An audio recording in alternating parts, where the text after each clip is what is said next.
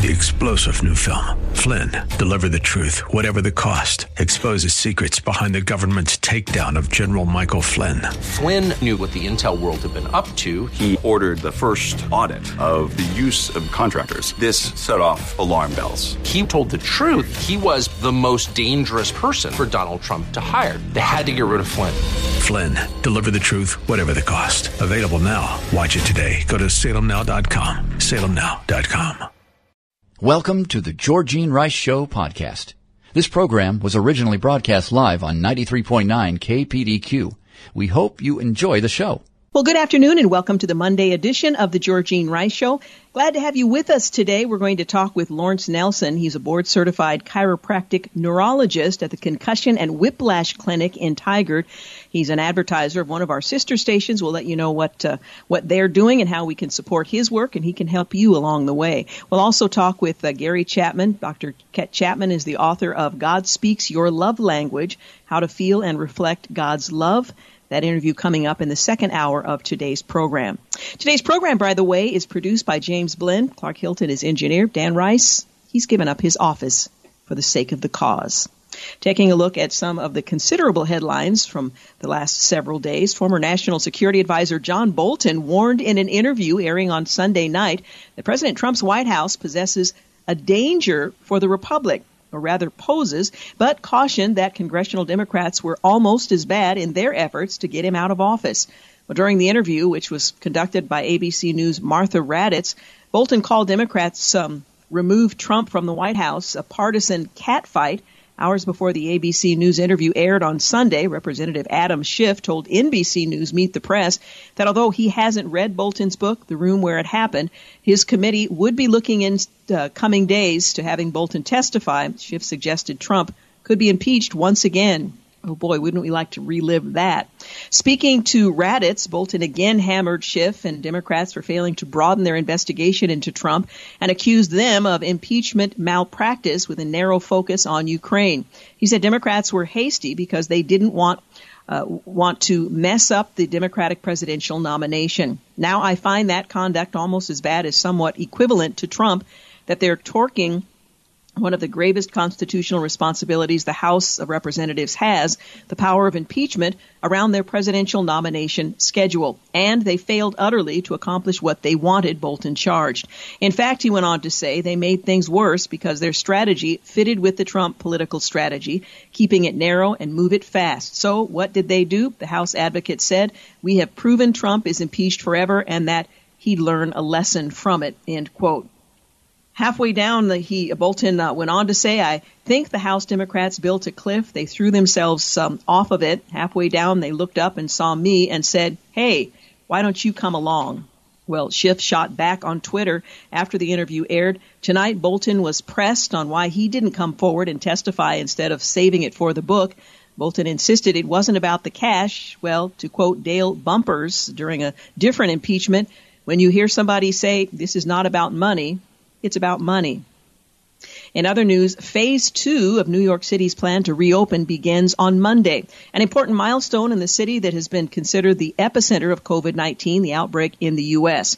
During a press briefing last Thursday, New York City Mayor Bill de Blasio said that based on the data he had received, the Big Apple was ready to enter its next phase in the reopening process amid the coronavirus pandemic. Phase 2 in New York City will allow outdoor dining at restaurants and bars, and some in-store retail shopping. Hair salons, barbershops, and nail salons are also able to reopen, as well as some offices, but only if they enforce social distancing guidelines.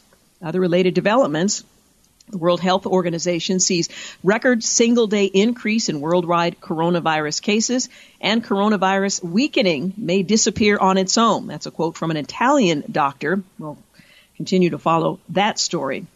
Major cities in the U.S. reported bloody weekends amid increased calls to defund and disband police departments in the wake of George Floyd's death in police custody. Chicago recorded at least 11 deaths and 67 wounded during an outbreak of violence, according to Fox 32. The deaths included a 3-year-old and a 13-year-old, both girls. The teenage girl was home Saturday night when she was struck in the neck from the shot fired from outside. She was pronounced dead at the local hospital. CBS Chicago reported that 8 of those shot were children and teens. 4 of them died. 3-year-old was with his stepfather at about 6:30 p.m. on Saturday when he was struck in the back. Witnesses told the station that the gunfire came from a blue Honda. That's all they have. Investigators in Seattle are looking into a deadly shooting at CHOP, the Capitol Hill organized protest zone that resulted in the death of a 19-year-old. Another individual is in critical condition. Life without police. In related developments, another shooting reported in Seattle's CHOP, one in serious condition. New York City's Museum of Natural History is going to remove Teddy Roosevelt, the statue, accordingly to a family request. NYPD officers suspended after video emerged apparently showing chokehold during the Queens Boardwalk arrest. And a woman suspected of burning Atlanta's Wendy's may have been Rayshard Brooks' girlfriend. And a noose was found hanging in Bubba Wallace's garage stall at the Talladega NASCAR says. Well, stock futures are rising to start the week despite growing coronavirus cases, and hundreds test positive at Tyson Foods plant in Arkansas. And by the way, Disney, they've confirmed their park is reopening, and they've given the dates. In other news, in San Francisco, protesters tore down a statue of Ulysses S. Grant, our famed general and later president who helped defeat the Confederacy, because at one time he owned a slave which he freed just before the Civil War. After Grant's death, Frederick Douglass said to him, "More than any other man, the Negro owes his enfranchisement." Apparently not relevant any longer. Rich Lowry says, "What idiots. I guess they're going to come for Sherman next." Well, in New York, the Teddy Roosevelt statue in front of the Museum of Natural History is being removed. In Minneapolis, both Harper Lee books and Mark Twain books are banned from Minneapolis Public School, and no, the teachers were not consulted in the decision. Monmouth University is renaming Woodrow Wilson the building. Washington Post has their eye on the Redskins. Noah Rotham says conservatives saw this coming, and they were relentlessly mocked for it. But they were right, and their foresight was based on the fullest understanding of the arguments that America's historical revisionists tacitly endorsed but never scrutinized. When Donald Trump wondered whether it would be George Washington next and Thomas Jefferson the week after, he was treated to haughty and dismissive dispatches in the mainstream press explaining why these founders were more than just their proximity to slavery. Apparently that no longer applies. Meanwhile, the Attorney General has removed the Manhattan U.S. Attorney Jeffrey Berman. No standoff. Well, Berman was disinclined to resign and was subsequently fired. Wall Street Journal says people close to Mr. Barr said he had been growing unhappy with Mr. Berman for months and had been searching for a successor. There is no standoff. AG Barr fired Berman yesterday, or actually the president did, after giving him the chance to resign, but Berman declined to do so. There are rumors, unconfirmed so far, as one can tell, that the AG offered Berman the job of Assistant Attorney General for the Civil Division in Washington, but Berman declined that as well. The long of it for Andrew McCarthy, let's take a deep breath. Congress is already demanding answers to the questions raised by Jeff Berman's removal as a U.S. attorney, who, by the way, they all serve at the discretion of the president. None of the people involved in this escapade is a shrinking violet. Soon enough, we'll know why this happened. So if you're interested or concerned, hold your breath. It will be investigated thoroughly. Tulsa rally, the numbers were disappointing. Was it TikTok? Well, there's some concern over coronavirus. What's the explanation?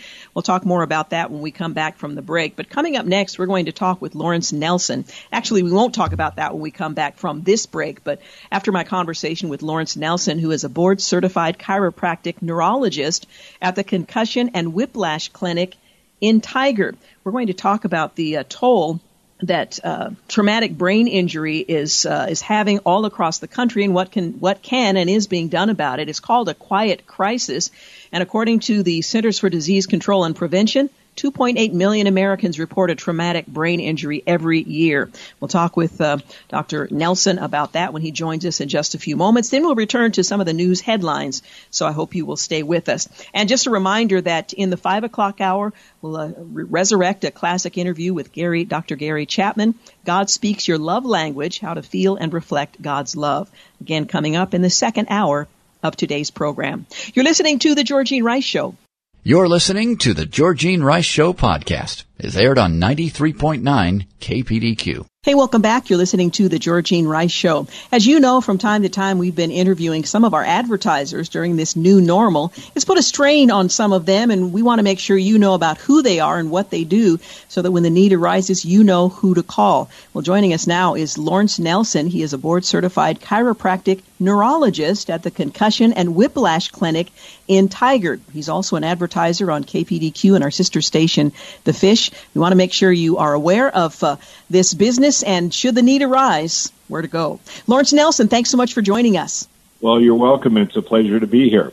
Now, it may be surprising to some of our listeners to put the two words chiropractic and neurologist together. Tell us a little bit about what you do and how prevalent traumatic brain injuries are. Well, a chiropractic neurologist is a neurologist that has taken the same boards as the medical neurologist, the exception of the pharmacological and surgical boards that would go along with it, because we don't do those things. We're not licensed to prescribe pharmacological treatment or surgery.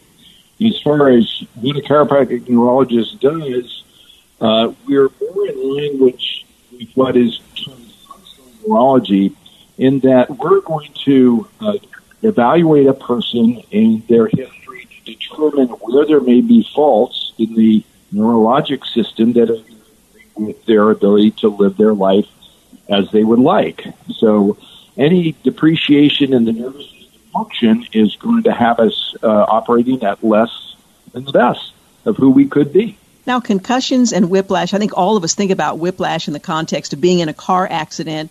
Concussions, right. We think about maybe a traumatic fall. How common are these issues, and how much of a deficit do they have the potential to leave a victim with?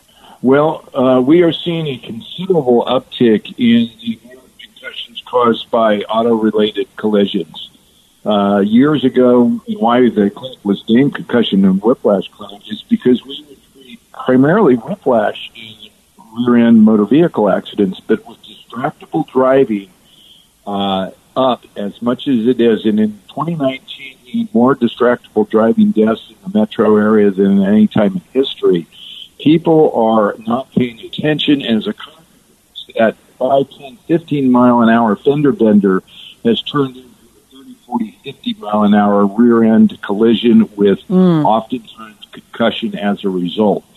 So the message there is text and drive in particular, but be alert as you're driving, because at 50 miles an hour, you can see very fast, and that's unfortunately what we see in the practice. I used the phrase traumatic brain injury a moment ago. That's at the far end, I suppose, of a common concussion. But these can be very serious injuries. What kinds of results occur when someone has had that kind of a serious injury? Well, actually, concussion and traumatic brain injury are synonymous terms, so they can be used interchangeably. And then they would grade the concussion or traumatic brain injury as mild, moderate, or severe. Typically, we are seeing in our practice a mild to moderate concussion.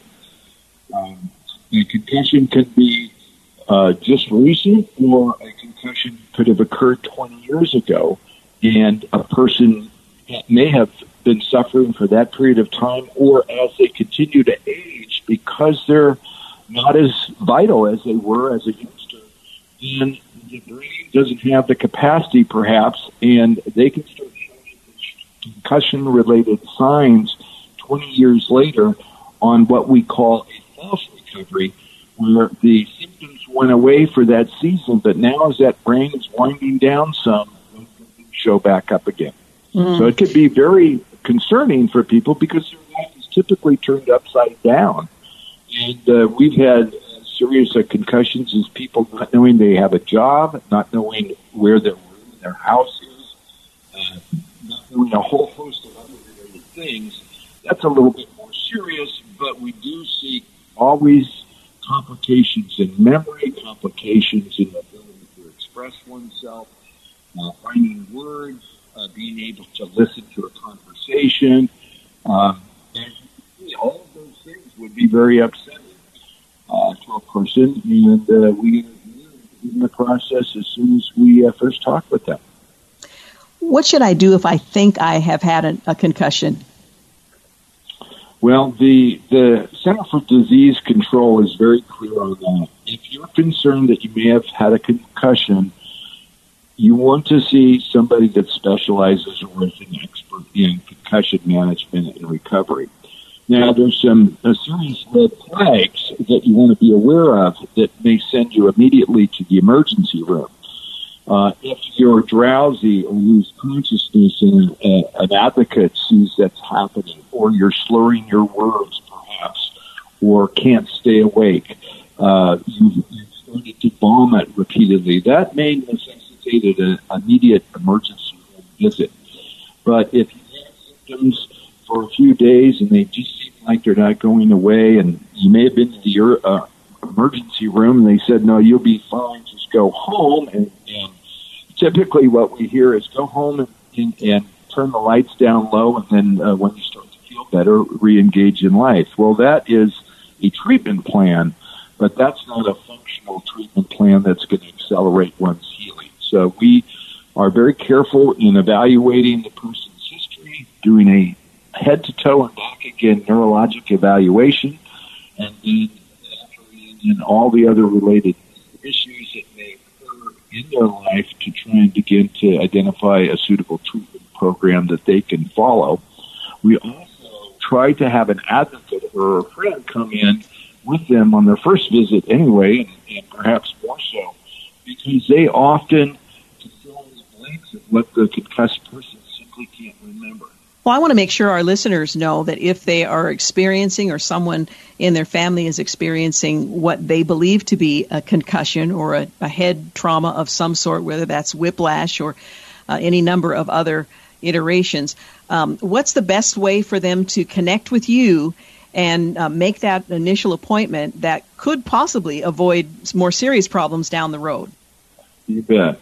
Well, our website, concussionpdx.com, will allow you to learn more about who we are as a clinic, and on that page there's an opportunity to request a complimentary phone consultation with one of the functional neurologists, and we can discuss your condition right away.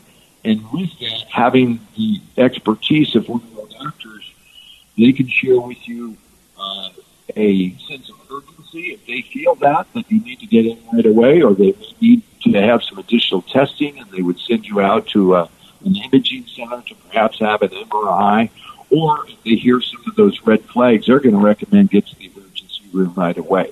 Yeah. But I think a call to us, number 503-512-5359, or going online to concussionpdx.com and filling out the request to have a consultation is a good start to get the ball rolling. Again, that phone number, 503-512-5359, or concussionpdx.com. You can also listen for Lawrence Nelson and the Concussion and Whiplash Clinic in Tigard on KPDQ and our sister station, The Fish. We really want to encourage you to support the advertisers who support Christian radio, and this is a great way to do that, especially during a season when things are just a little unusual. So we are so grateful that you are a partner and part of the family of KPDQ and The Fish, and that you take the time to talk with us about it here today. Thank you so much. You betcha. Thank you. 503-512-5359 and concussionpdx.com. Thanks so much for joining us. You're listening to the Georgene Rice Show podcast. It's aired on 93.9 KPDQ. Hey, welcome back. You're listening to the Georgene Rice Show. Again, we're taking a look at some of the day's headlines, actually from the last several days.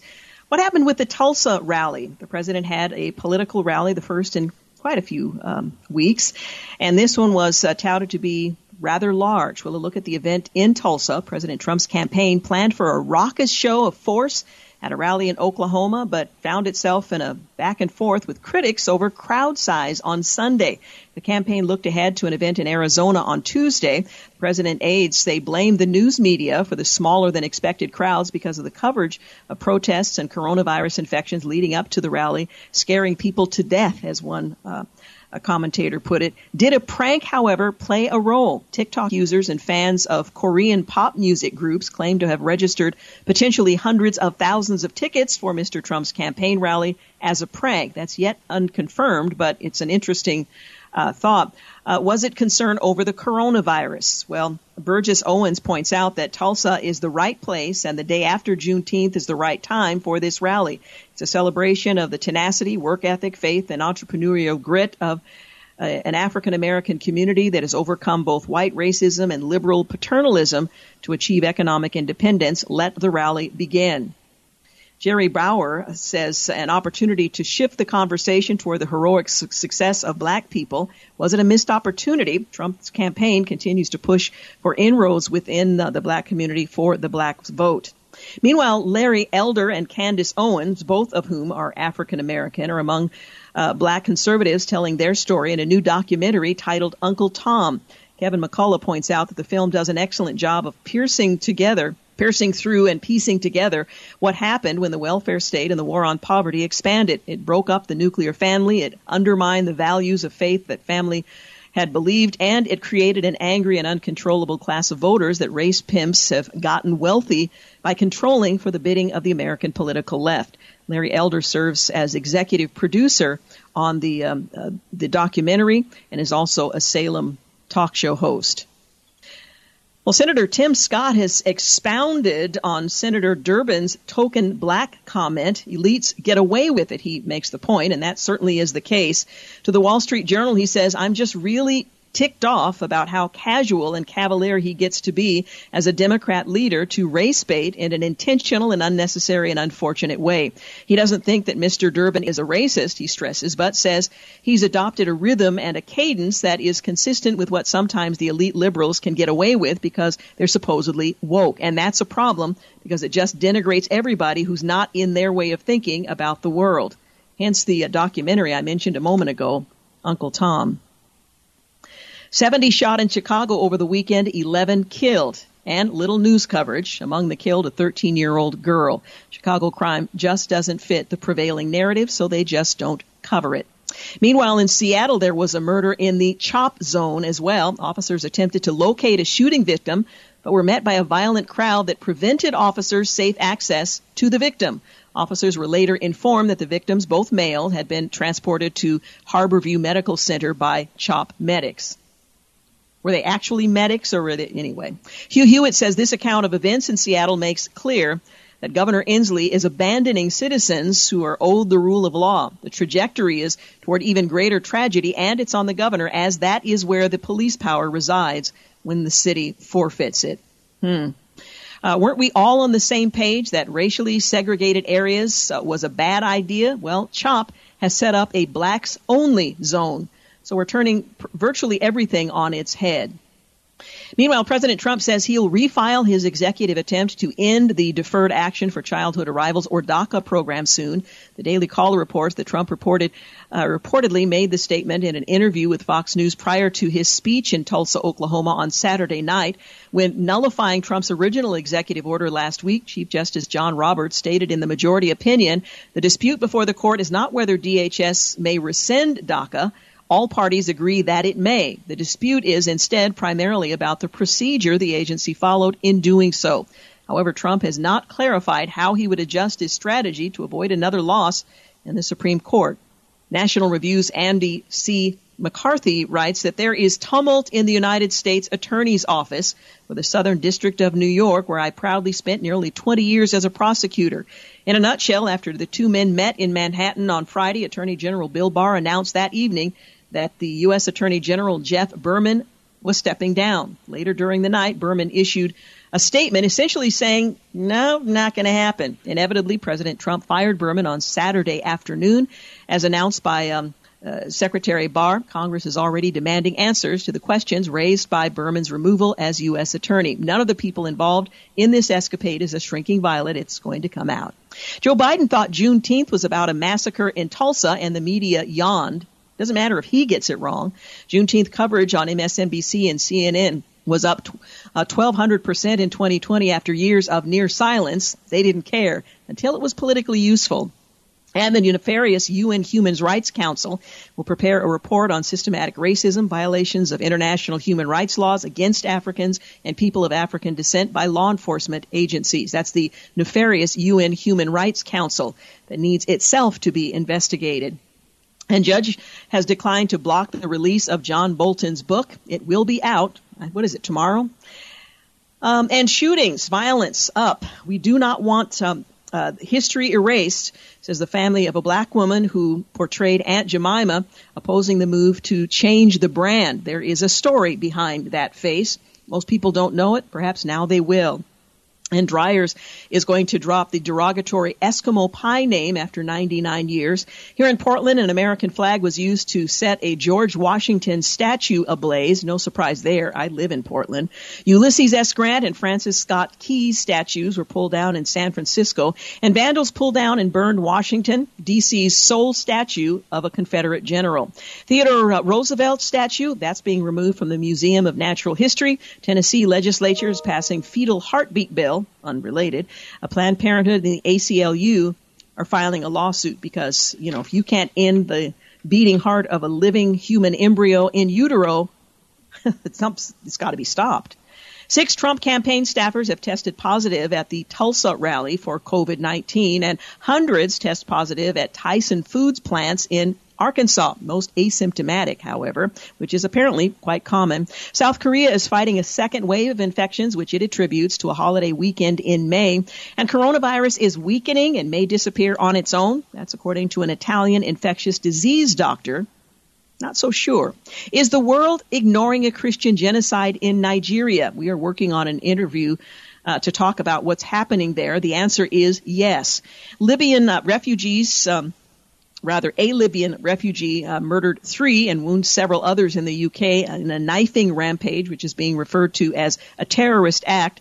And the International Atomic Energy Agency says Iran is engaged in secret nuclear work. Again, no surprise there. 19 black Americans explain why they are conservative in the Daily Signal. It's a good read if you want to check that out. And the results of the investigation justified the relief. Navy is upholding the firing of the former USS Theodore Roosevelt captain Brett Crozier, who warned of coronavirus, the outbreak on board his ship. Again, the results of the investigation justified that relief. And rising coronavirus cases cut into business optimism, according to the Washington Examiner.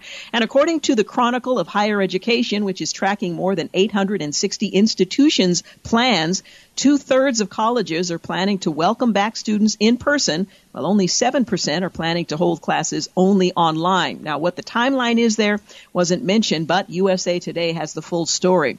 And this will fix it. Meghan Markle tells friends her instinct to leave the UK all makes sense now because she was destined to help fight systematic racism in the U.S., and she hasn't ruled out a career in politics. Oh, boy.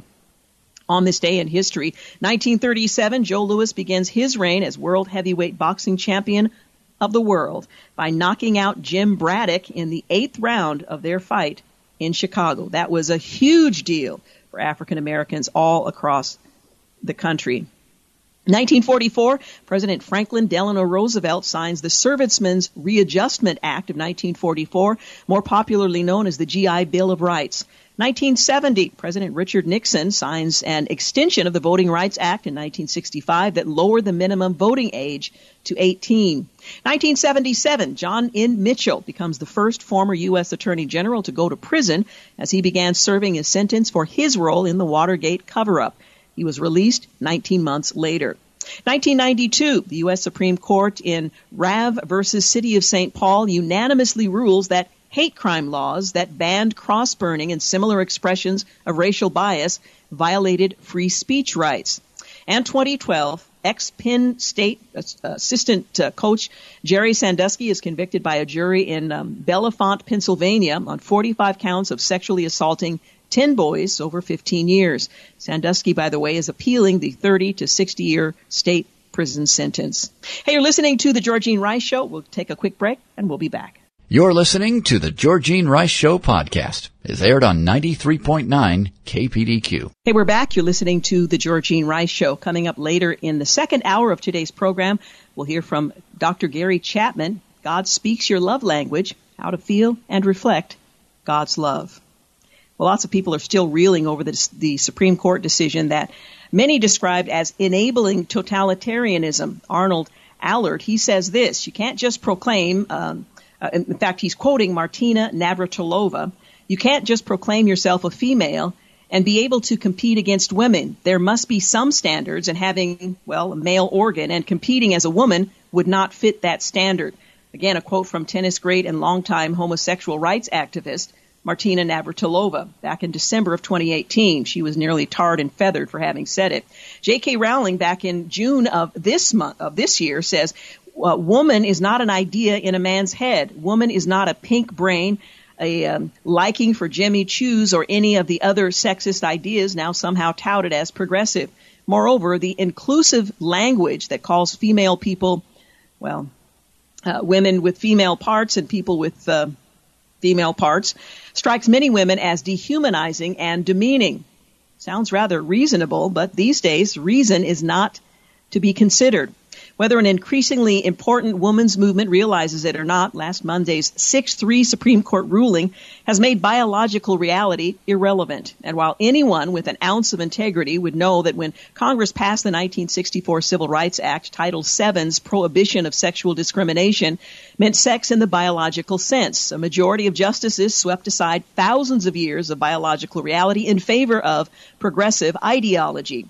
In short, the court conferred upon itself both legislative powers and scientific expertise. Not the first time. Legislative powers Congress itself conspicuously declined to exercise, and scientific expertise that required the complete abnegation of a condition still defined as gender dysphoria among leading entities in the mental health community.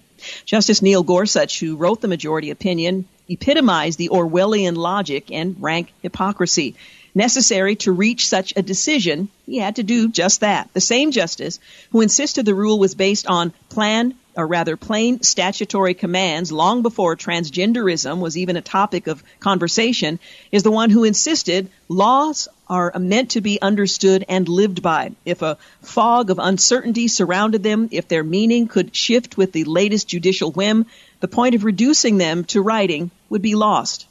Well, the latter statement was made in 2018. 2 years later, Gorsuch and 5 other justices have subjected the entire nation to the latest judicial whim. Moreover, as columnist and Amherst College professor Hadley Arkus points out, Gorsuch's open statement regarding Harris Funeral Home versus EEOC, whereby a man hired by a funeral home was terminated due to the consternation his decision to behave and dress as a woman caused for grieving families, is nothing short of astounding. He said that Amy Stevens, the one who had been known to the world, and his own wife as Anthony Stevens, had presented as a male when she first got the job. Arks writes, without the slightest strain, Gorsuch had simply incorporated as his own the predicate of Stevens' claim that he had, in fact, become a woman. The implications for the court to come down on his side, the judge would have to do nothing less than confirm as a matter of controlling fact that in the eyes of the law, Stevens was indeed a woman if he regarded himself a woman. And the effects would instantly radiate outward. Stevens' colleagues would be obliged to accept his definition of himself and the pronouns that come along. If they did not, they and their employer could be accused of sustaining a hostile work environment and put themselves at legal hazard. End quote. It gets worse. Harris was one of 3 cases brought together to reach this decision. The other 2, Altitude Express versus Zarda and Bostock versus Clayton County, Georgia, involved discrimination against homosexuals. In other words, the court failed to make any distinction between homosexuality and transgenderism. The Supreme Court combined the cases for purposes of the decision, and that was a very good bad reason it did so. Gorsuch's reasoning collapsed when the case of a transgender individual, enclosed in quotes because the court leaves that term undefined, is inserted in the parade of hypothetics the majority used to justify its decision. Columnist Margot Cleveland explains, rather than analyze the questions separately, Justice Gorsuch conflated the 2 separate classifications, analyzed homosexual employees or applicants, and then added a throwaway conclusory sentence to extend the reasoning to transgender people. That throwaway sentence will have enormous implications going forward. There was a reason Title VII permitted sex-specific policies. Without them, explains columnist Kate Anderson, women could be compelled to compete with men for job opportunities under the same physical strength requirements. And more women-owned businesses competing for Small Business Administration loans would be shouldered aside if those funds are distributed according to gender identity.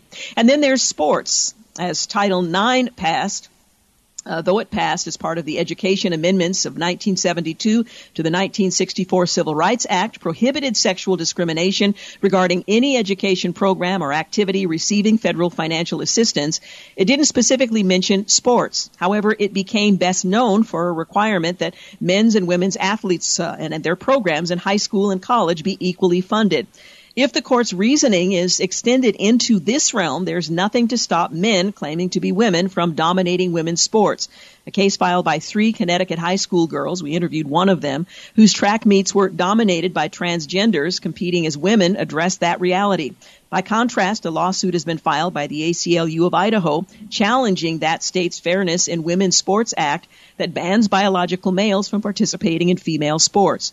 Which side will ultimately prevail? That's the standing question. Given the tenor of the Supreme Court, combined with the now revolutionists' determination of agenda-driven progressives and the unseemly cowardice of those who should stand against it, Ms. Navratilova et al. Will likely be compelled to endure the reality that having, male genitalia and competing as a woman will be the new standard, no matter how dehumanizing and demeaning J.K. Rowling et al.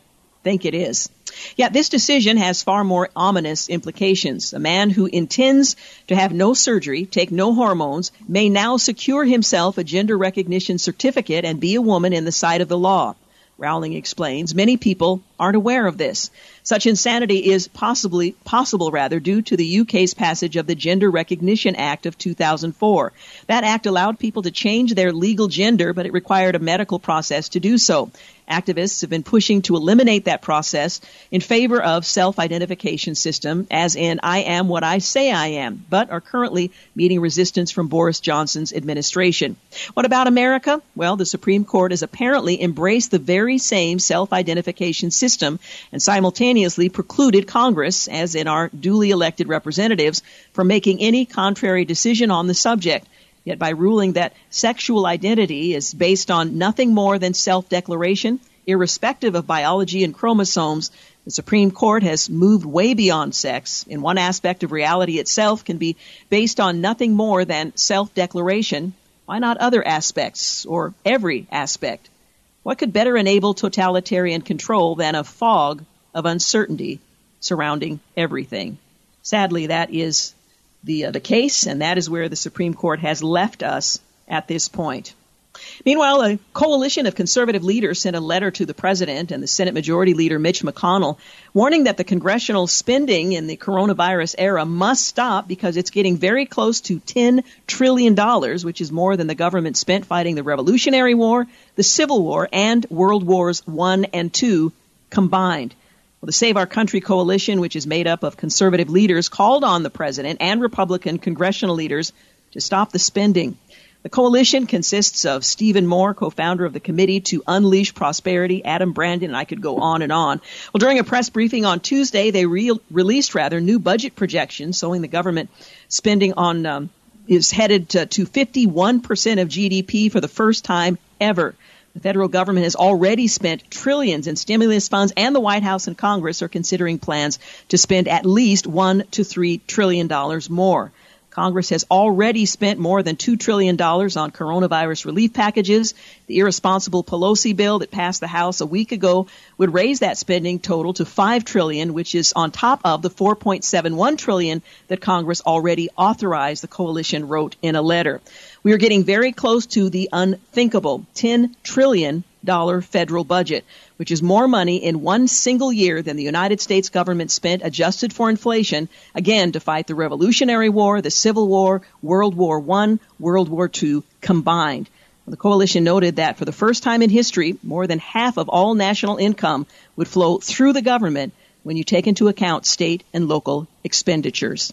Hey, you're listening to the Georgene Rice Show. Quick break. We'll be back. You're listening to the Georgene Rice Show podcast. It's aired on 93.9 KPDQ. Hey, welcome back. You're listening to the second hour of the Georgene Rice Show. Later this hour, we're going to share a classic interview with Dr. Gary Chapman. God Speaks Your Love Language, How to Feel and Reflect God's Love. The book is published by Northfield Publishing. That's coming up in our next couple of segments, so stick around for that. I want to give you the latest numbers for Oregon's COVID-19.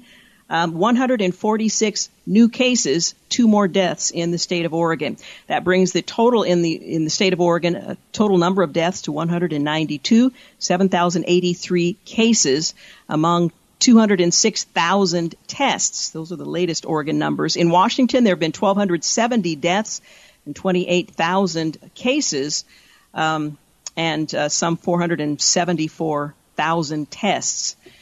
2 more people have died, as I mentioned, from COVID-19 here in Oregon, bringing the state's death total to 192, according to the Oregon Health Authority. There were 146 confirmed and presumptive cases of coronavirus announced today. Now, it's important to make that distinction, confirmed and presumptive cases. There have been some reversals in those cases. Also today, Multnomah County health officials held a press conference, a news conference, a virtual news conference, to address the county's rising number of cases. And a famous Salem attraction will reopen on Thursday for the first time in 3 months. The Salem Riverfront Carousel will open at 10 a.m. on the 25th with limited hours of operation and some new safety protocols, which you just assume that in everything these days. Also on Sunday, Oregon Health Authority reported 190 new confirmed and presumptive COVID cases and 1 more death in the state. This was on Sunday. Multnomah County had 84 new infections, which accounted for 44% of Sunday's daily total. It marked the highest number of infections reported in one day in the county, which entered phase 1 of reopening on Friday. Also, it's really that simple. Face coverings save lives. That's a quote from Governor Kate Brown releasing the full list of guidelines for Oregon face mask requirements going into effect on the 24th. I'll tell you more about that in just a moment. But months into the COVID-19 pandemic, the union that represents close to 15,000 nurses across the state of Oregon say protective gear for frontline medical workers is still in dangerously short supply at some hospitals. At the same time, others are doing a much better job at protecting their workers. So let's insist that particularly those who are on the front lines in our medical facilities get what they need. So what does this face mask requirement look like? According to the Oregon Health Authority, all businesses as defined in their report, and to the general public when visiting these businesses in Clackamas, Hood River, Lincoln, Marion, Multnomah, Polk, and Washington counties must wear a face mask, a shield, a face covering. That's effective the 24th. Today is the 22nd. You do the math. That's coming up. Well, a county not listed can opt into the program and insist that residents in their particular county wear them. As far as I know, up to this point, there has not been a request from a county other than those I've already mentioned. But requirements for other businesses and sectors, according to the Oregon Health Authority, there may be mask, face shield, and face covering requirements and recommendations that apply to other businesses not listed in their specific guidance, and businesses are responsible for finding out if they're on that list. But for purposes of the guidance that the Oregon Health Authority published, these businesses mean grocery stores, fitness-related organizations, pharmacies, public transit agencies and providers, personal service providers, restaurants, bars, breweries, brew pubs, wineries, taste room. Employees must wear them, and those visiting those institutions must also wear them, although if you are in a restaurant and you're eating, they can be removed for that purpose. Retail stores, shopping centers and malls, ride-sharing services, Phase 2 counties only, indoor licensed swimming pools, licensed spas and sports court operators, indoor entertainment facility operators, indoor recreational sports. You kind of get the idea. Face masks are mandatory. So you can go to the Oregon Health Authority for more details, but I should mention that customers and visitors to these businesses are required to wear a mask, a face shield, a face covering when at a business unless the individual is under the age of 12. So apparently under the age of 12, that's where the cutoff is, has a medical condition that makes it hard to breathe when wearing a mask, face shield, or face covering, and has a disability that prevents the individual from wearing a mask, face shield, or covering. customers and visitors of businesses between the ages of 0 to 12. Children under the age of 2 may not wear a mask, face shield, or face covering. It's strongly recommended that children between the ages of 2 and 12 wear a mask, a face shield. It's not required, but it's recommended.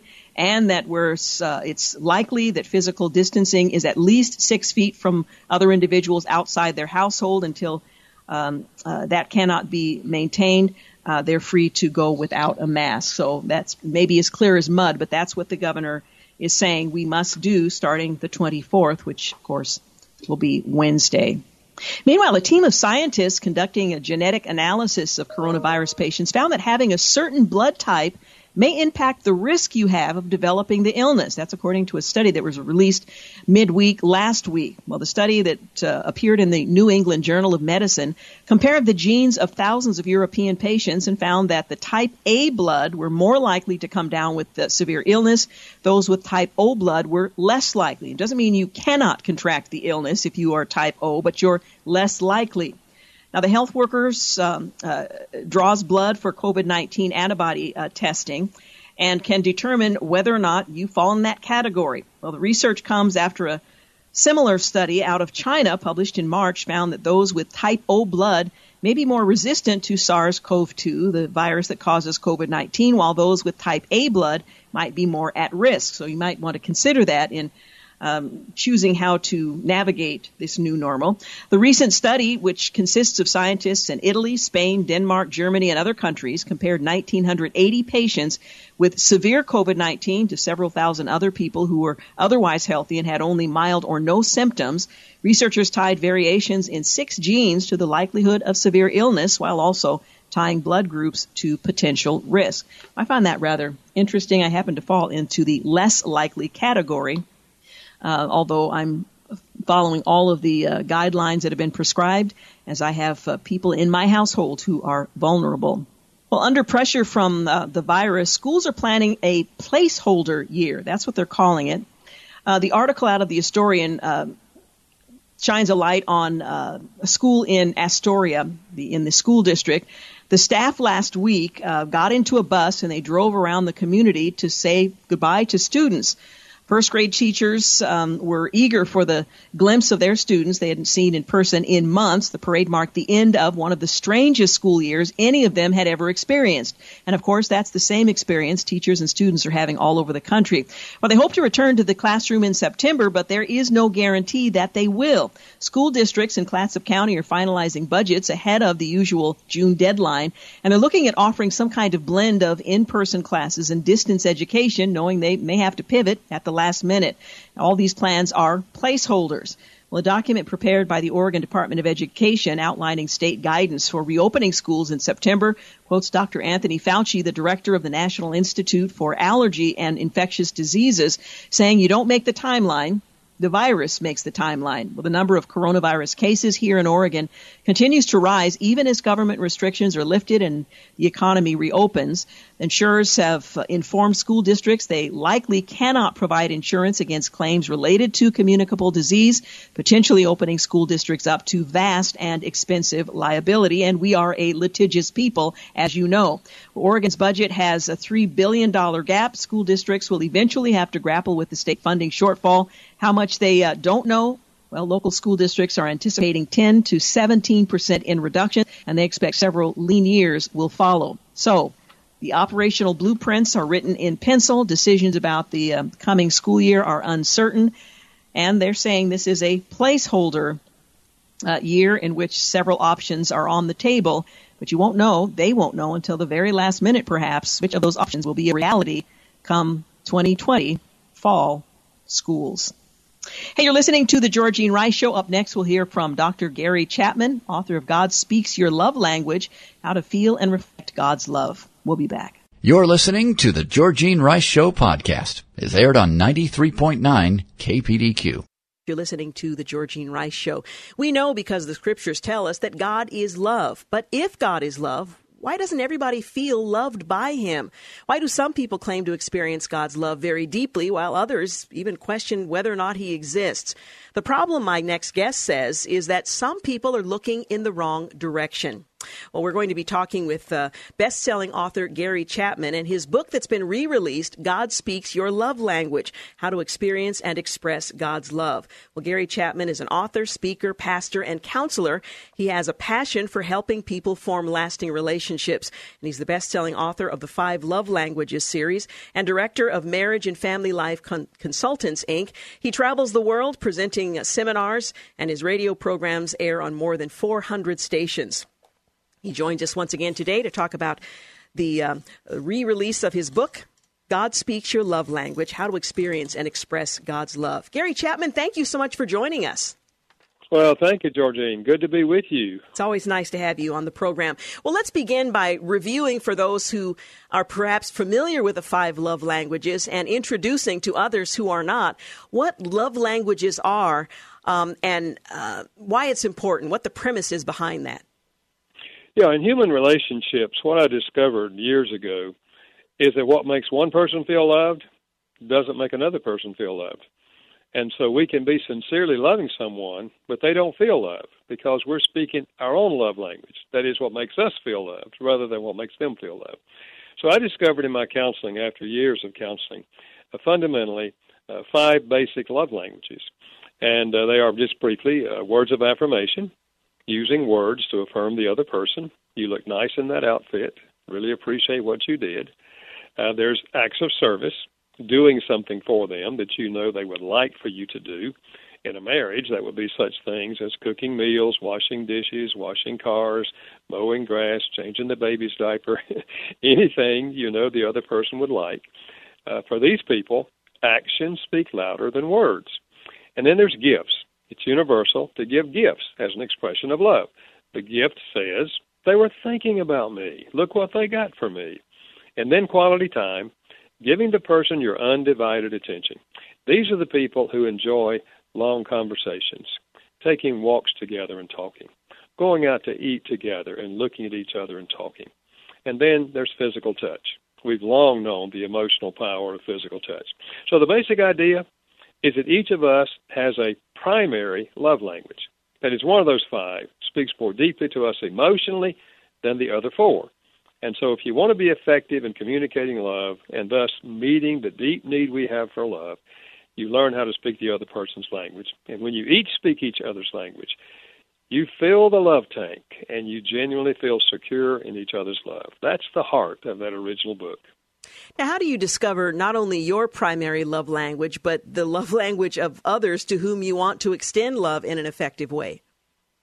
Well, there's 2 or 3 informal ways. One is observe their behavior and your own behavior. How do you typically relate to other people? If you're always giving people pats on the back and high fives, physical touch is probably your language because you're speaking your own language, and you can observe that in someone else. Or, what do you complain about? The complaint reveals the love language. If you're saying, for example, in a marriage, you're saying to your spouse, I just feel like we don't have any time together anymore. I feel like we're ships passing in the night.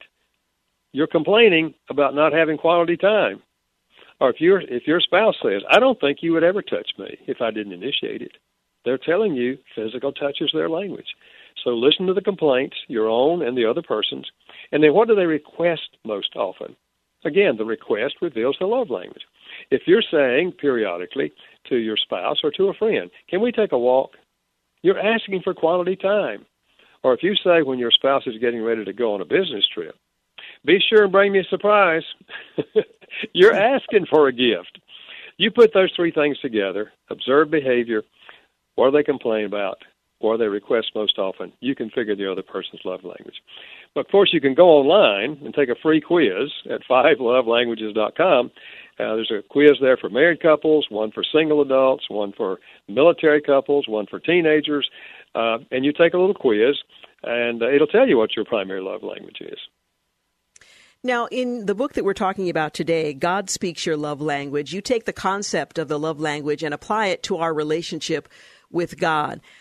Does God have a primary love language, or is he, as you put it, fluent in all of them? You know, that's the question that led me to write this book. People kept asking me, what is God's primary love language? What is God's primary love language? So I just went through the whole Bible, looking for ways that God expressed his love, and of course the Bible's full of that. That's really the story of the Bible, God loving us.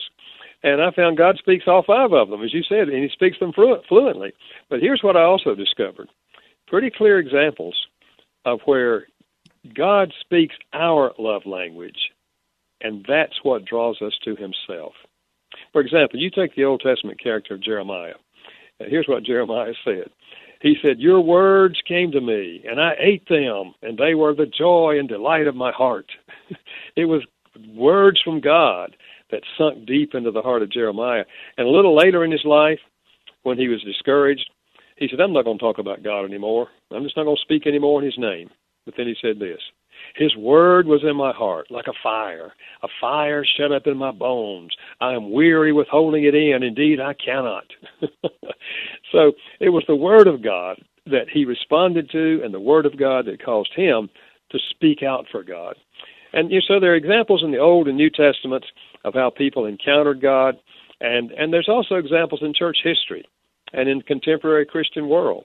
And so I give many of those stories in the book of how people actually came to Christ as he spoke their love language. Now, oftentimes we know, because the Scripture teaches that God is love and that he loves us, but we don't necessarily feel, which isn't the best way, I suppose, to determine truth, we don't necessarily feel that he loves us. How do we better understand and recognize the love of God that is always being expressed toward us and poured out on us? Well, I think we have to look in the right direction. You know, often, especially if we're going through difficult times, we turn away from God. We say such things as, well, if God's a God of love, why did he let this happen to my friend or happen to me? And so we turn away from God, and we look at the problem. We look at the stress. We look at the pain we have rather than looking to God. The Bible's filled, Old and New Testament, with people who went through difficult times, painful times, unfair things happened to them. You either look toward God in the midst of your pain, or you look at the pain and the problem. And when you're looking at the pain and problem, you likely are going to continue to slide into depression, feelings of depression. There's no hope. Everything's bad. Even God's not breaking in here. But if you look to God, you know, the Scriptures say, God said, if you will seek me and find me when you search for me with all your heart, you look in God's direction, you're going to find God, because God is looking in your direction. And especially helpful, if you know your love language, to think in terms of looking for God speaking your love language, because he will, and he likely already is. It's just that you're so preoccupied with the pain and hurt in your life that you're not listening to what he's saying.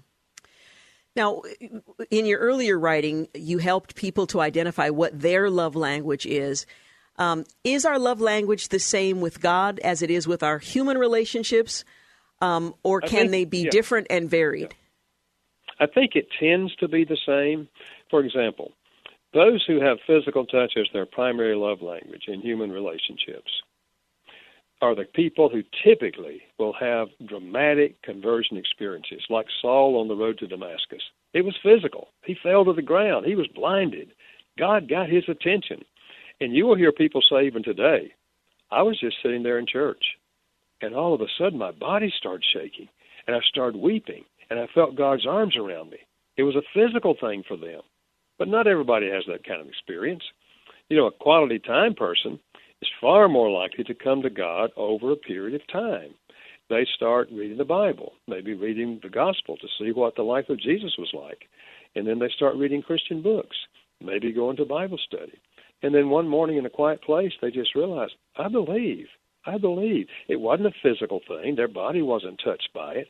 It's that this sitting down and listening to God and reading about God brought them to a place of faith in God. So I think our love language in human relationships tends to be our primary love language in our relationship with God. We're going to continue our conversation with Gary Chapman. Again, we're talking about his book, God Speaks Your Love Language, How to Experience and Express God's Love. Quick break, we'll be back, so stay with us. You're listening to the Georgene Rice Show podcast. It's aired on 93.9 KPDQ. We're talking with Dr. Gary Chapman. He's an author, a speaker, a counselor. He has a passion for people and helping us form lasting relationships. He's a #1 New York Times bestselling author of The 5 Love Languages, and he's the director of the Marriage and Family Life Consultants, Inc. We're talking about his book, God Speaks Your Love Language. It was originally released in 2002. It's now been revised and updated for today's generation and includes an all-new chapter. So we're enjoying this revision that brings up to date this very important subject. Well, let me ask you how our interaction with other people is a reflection of our interaction and relationship with God. This is an interesting part of the study in this book, and that is that once we become true believers, we tend to express our love to God by our love language. So, for example, if acts of service is my love language, I will express my love to God by serving other people in the name of Jesus. I'm the one that volunteers to work in the soup kitchen. I'm the one who volunteers to go mow someone's grass, because in my mind, this is the way you show love. You show love by actions. But a words person, if words of affirmation is their language, they will tend to express their love to God in words, in their prayers, in songs, perhaps even writing things or speaking. I use Martin Luther as an example of this. He came to Christ because he read in Romans 1, the just shall live by faith. And he was working hard to become accepted by God. And he said, when I read that, paradise broke in my soul. It was the word of truth that spoke to him.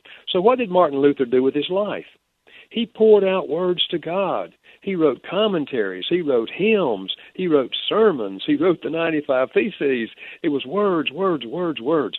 And so I think when we understand this, it helps us in two ways. One, we're less likely to condemn someone else who's expressing their love to God in a different way from us. And also, it gives us an awareness that these love languages, I can be the hands of God, the voice of God, in speaking the love of God to people if I realize that people have different love languages. So if I know their love language, I can communicate or seek to communicate the love of God in a language that's meaningful to them. So it has a lot of implications, both in our conversations with other people as well as our heart reaching out to love God. Well, let's apply that to God expressing his love toward us. We know in his word what he says about that, and we believe it because it's God's word and he can be trusted. But in recognizing the love of God that's lavished upon us in ways that we probably rarely recognize, how can we best position ourselves to appreciate that love if we are perhaps fixed on what our language is?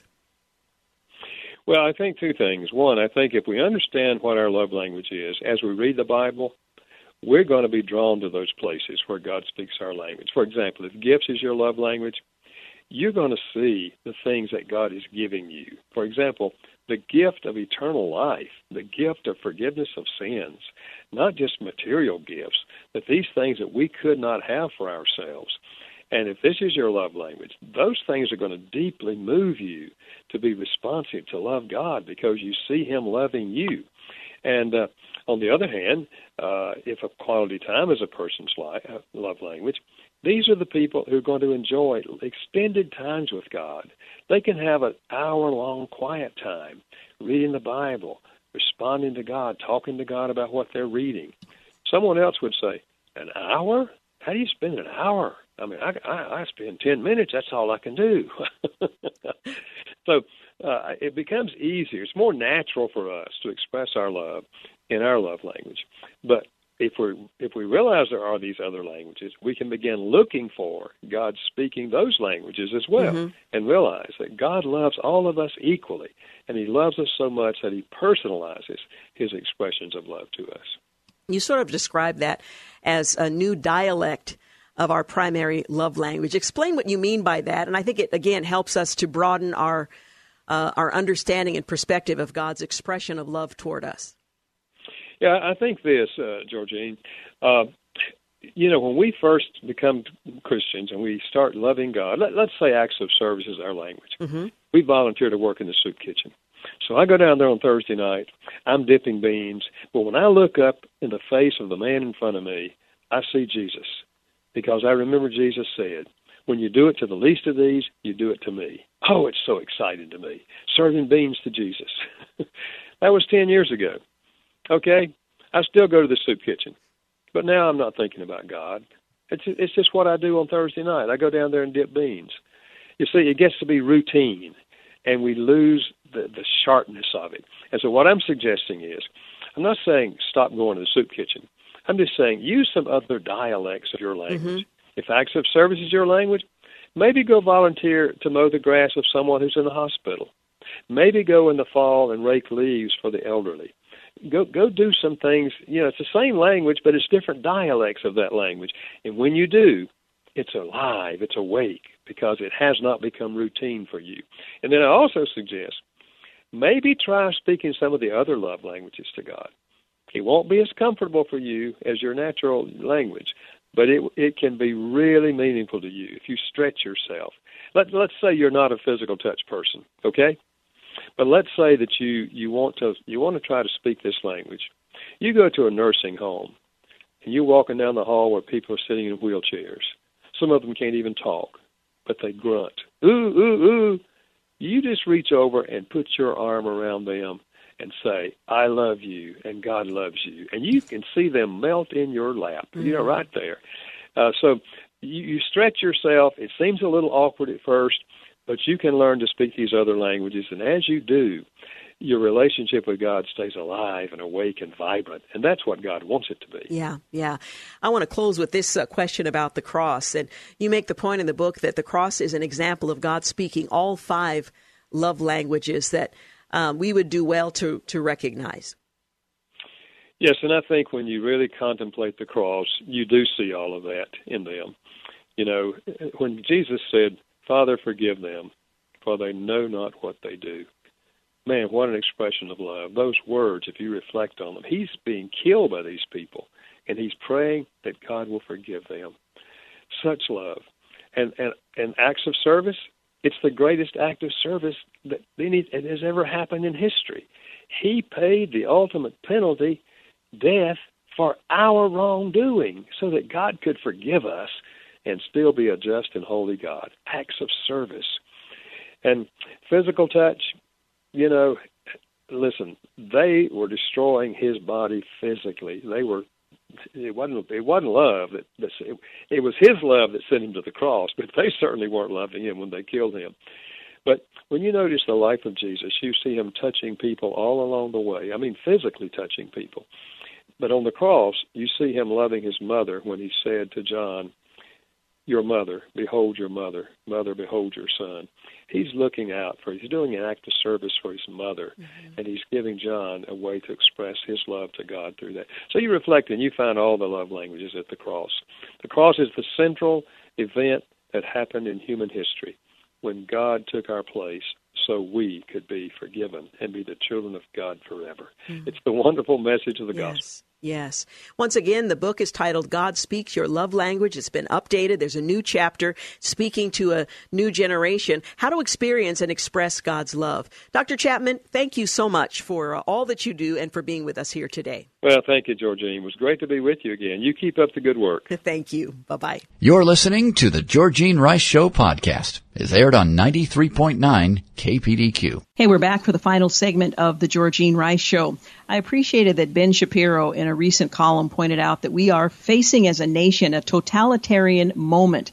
America feels like it's falling apart, and that's because, as he points out, it is. There are 2 ways to achieve unity in any group. The first is to set up a few serious standards of conduct, policed with absolute minimum of compulsion, and then allow freedom in all other matters. This is the founding vision of our federal government. In this vision, we agree not to infringe upon one another's life, liberty, and property, and we create a government capable of preventing or prosecuting such infringements. Then, so long as we abide by those simple standards, we are free to pursue our own paths. Diverse ways of life can coexist within this broader group membership. Governance becomes largely a matter of localism. Places with homogeneous values setting further standards for their group membership. But our broadcast group membership is easy to obtain and easy to maintain.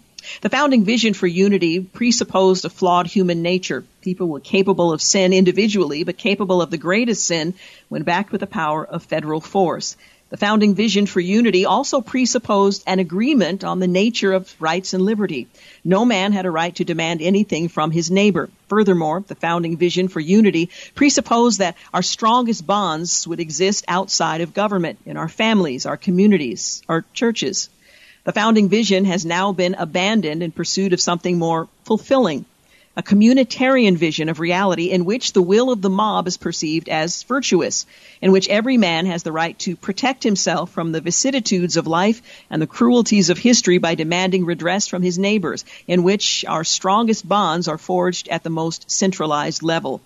This second path toward unity requires purification. This path seeks homogeneity in place of diversity, top-down standards in place of localism. Standards for membership are not weak or broad. Membership cannot be obtained simply by avoiding encroaching on others' life, liberty, and property. Membership can only be obtained and maintained through strict compliance with an increasingly arcane set of rules and standards. Politically, this means demanding legal regime with heavy coercion. Culturally, this means braying mobs of ideological enforcers casting out unbelievers into the cornfields. This second model of governance is promoted by the political left today. In this view, diversity of viewpoint cannot be allowed. Unity of viewpoint in all things is the predicate for all serious change. Once the group has been purified, change will require only the snap of a finger. No more gridlock, no more conversation, no more debate, no more considering a point of view other than your own. The collective can be activated quickly and powerfully. This second model of governance is totalitarian in nature, and it is toward that model that we are now moving as a society. Politically, those who deny that the collective ought to have the power to override individual rights must be punished. Culturally, they must be exiled. They must be deemed unworthy. To stand up for individual rights in this climate means to be labeled a defender of privilege. To deny the systematic evil of the United States means to betray your moral unworthiness. The great irony is that the second model of unity, the totalitarian purification rituals we watch before us, will never achieve unity. It will achieve further division as more and more people fall short of ideological purity or refuse to bow before the ideological demands of the perpetual revolutionaries. We could agree to live with one another as individuals under the broader rubric of rights. If we don't, we won't be living with one another at all. This is the environment we find ourselves in right now, and it is disturbing. It's not at all clear that the old ways, as described a few moments ago, that they will prevail in this circumstance, despite the fact that one might insist that this is what the founding documents and principles insist upon and that we benefit by. Those have all been jettisoned without regard to whether or not they stand worthy of embrace despite our flaws. Over the weekend, I was, and these things affect me deeply. I'm gravely concerned about the future of this republic. I'm concerned about a lot of things. But over the weekend, as I sat in one of my virtual services, I was reminded of James, the first chapter, and how we shouldn't be surprised when testing and trials and these kinds of things come that make the ground we stand on seem unsure when it comes to the country that we live in. And James, a servant of God, of the Lord Jesus Christ, to the 12 tribes scattered among the nations, sent his greetings to them, and now we in the 21st century can also glean something from them. I found comfort in these words, and maybe you will too, as we witness the uncertainty and the violent eruptions all around us, not knowing where it will end or how it will end. Consider it pure joy, my brothers and sisters, when you face trials of many kinds, because you know that the testing of your faith produces perseverance. Let perseverance finish its work so that you may be mature and complete, not lacking anything. If any of you lacks wisdom, you should ask God, who gives generously to all without finding fault, and it will be given to you. But when you ask, you must believe and not doubt, because to the one who doubts, it's like a wave of the sea blown and tossed by the wind. That person should not expect to receive anything from the Lord. Such a person is double-minded and unstable. Believers in humble circumstances ought to take pride in their high position, but the rich should take pride in their humiliation, since they will pass away like a wild flower. I'm so grateful that our hope and our future does not rest upon what happens in downtown Portland today, or whether or not there are more shootings in Chicago, or which movement will prevail, if CHOP will stand or if CHOP will fall. Well, the scripture goes on, for the sun rises with scorching heat and withers the plant. It blossoms, its blossoms falls, and its beauty is destroyed. In the same way, the rich will fade away even while they go about their business. Blessed is the one who perseveres under trial, because having stood the test, that person will receive the crown of life that the Lord has promised to those who love him. I'll pause for a moment and challenge you. What is your timeline? Are you looking at just what happens tomorrow, or are you looking further? Do you have an eternal perspective that puts so much of this in its proper context? When tempted, no one should say, God is tempting me, for God cannot be tempted by evil, nor does he tempt anyone. But each person is tempted when they are dragged away by their own evil desires and enticed. Then after desire is conceived, it gives birth to sin, and sin, when it is full grown, gives birth to death. Don't be deceived, my dear brothers and sisters. Every good and perfect gift is from above, coming down from the Father of the heavenly lights, who does not change like shifting shadows. He chose to give us birth through the word of truth, that we might be a kind of first fruits of all he created. Count it all joy. And our joy rests not in the details of the circumstances surrounding us, but the fact that we are brothers and sisters in Christ. Our joy rests in him and his character, his provision, his promise, the eternal perspective he calls us to. And so we can take a deep breath and rest in him. And I hope you will do the same. We don't know what the outcome will be, but we do know that God is calling us during this season to reflect his character, to extend his grace and his mercy into a culture that is desperately in need. I hope you'll do just that. I want to thank James Blend for producing today's program, Clark Hilton for engineering, Dan Rice for the use of his office, and thank you for making the Georgene Rice Show part of your day. Have a great night. Thanks for listening to the Georgene Rice Show podcast. If you'd like to download a podcast of the show or would like more information on today's guests, please visit the show at kpdq.com or on Facebook. Follow the show on Twitter at GRice Show, and like us on Facebook. And join us live every weekday at 4 for more critical thinking for critical times on 93.9 KPDQ.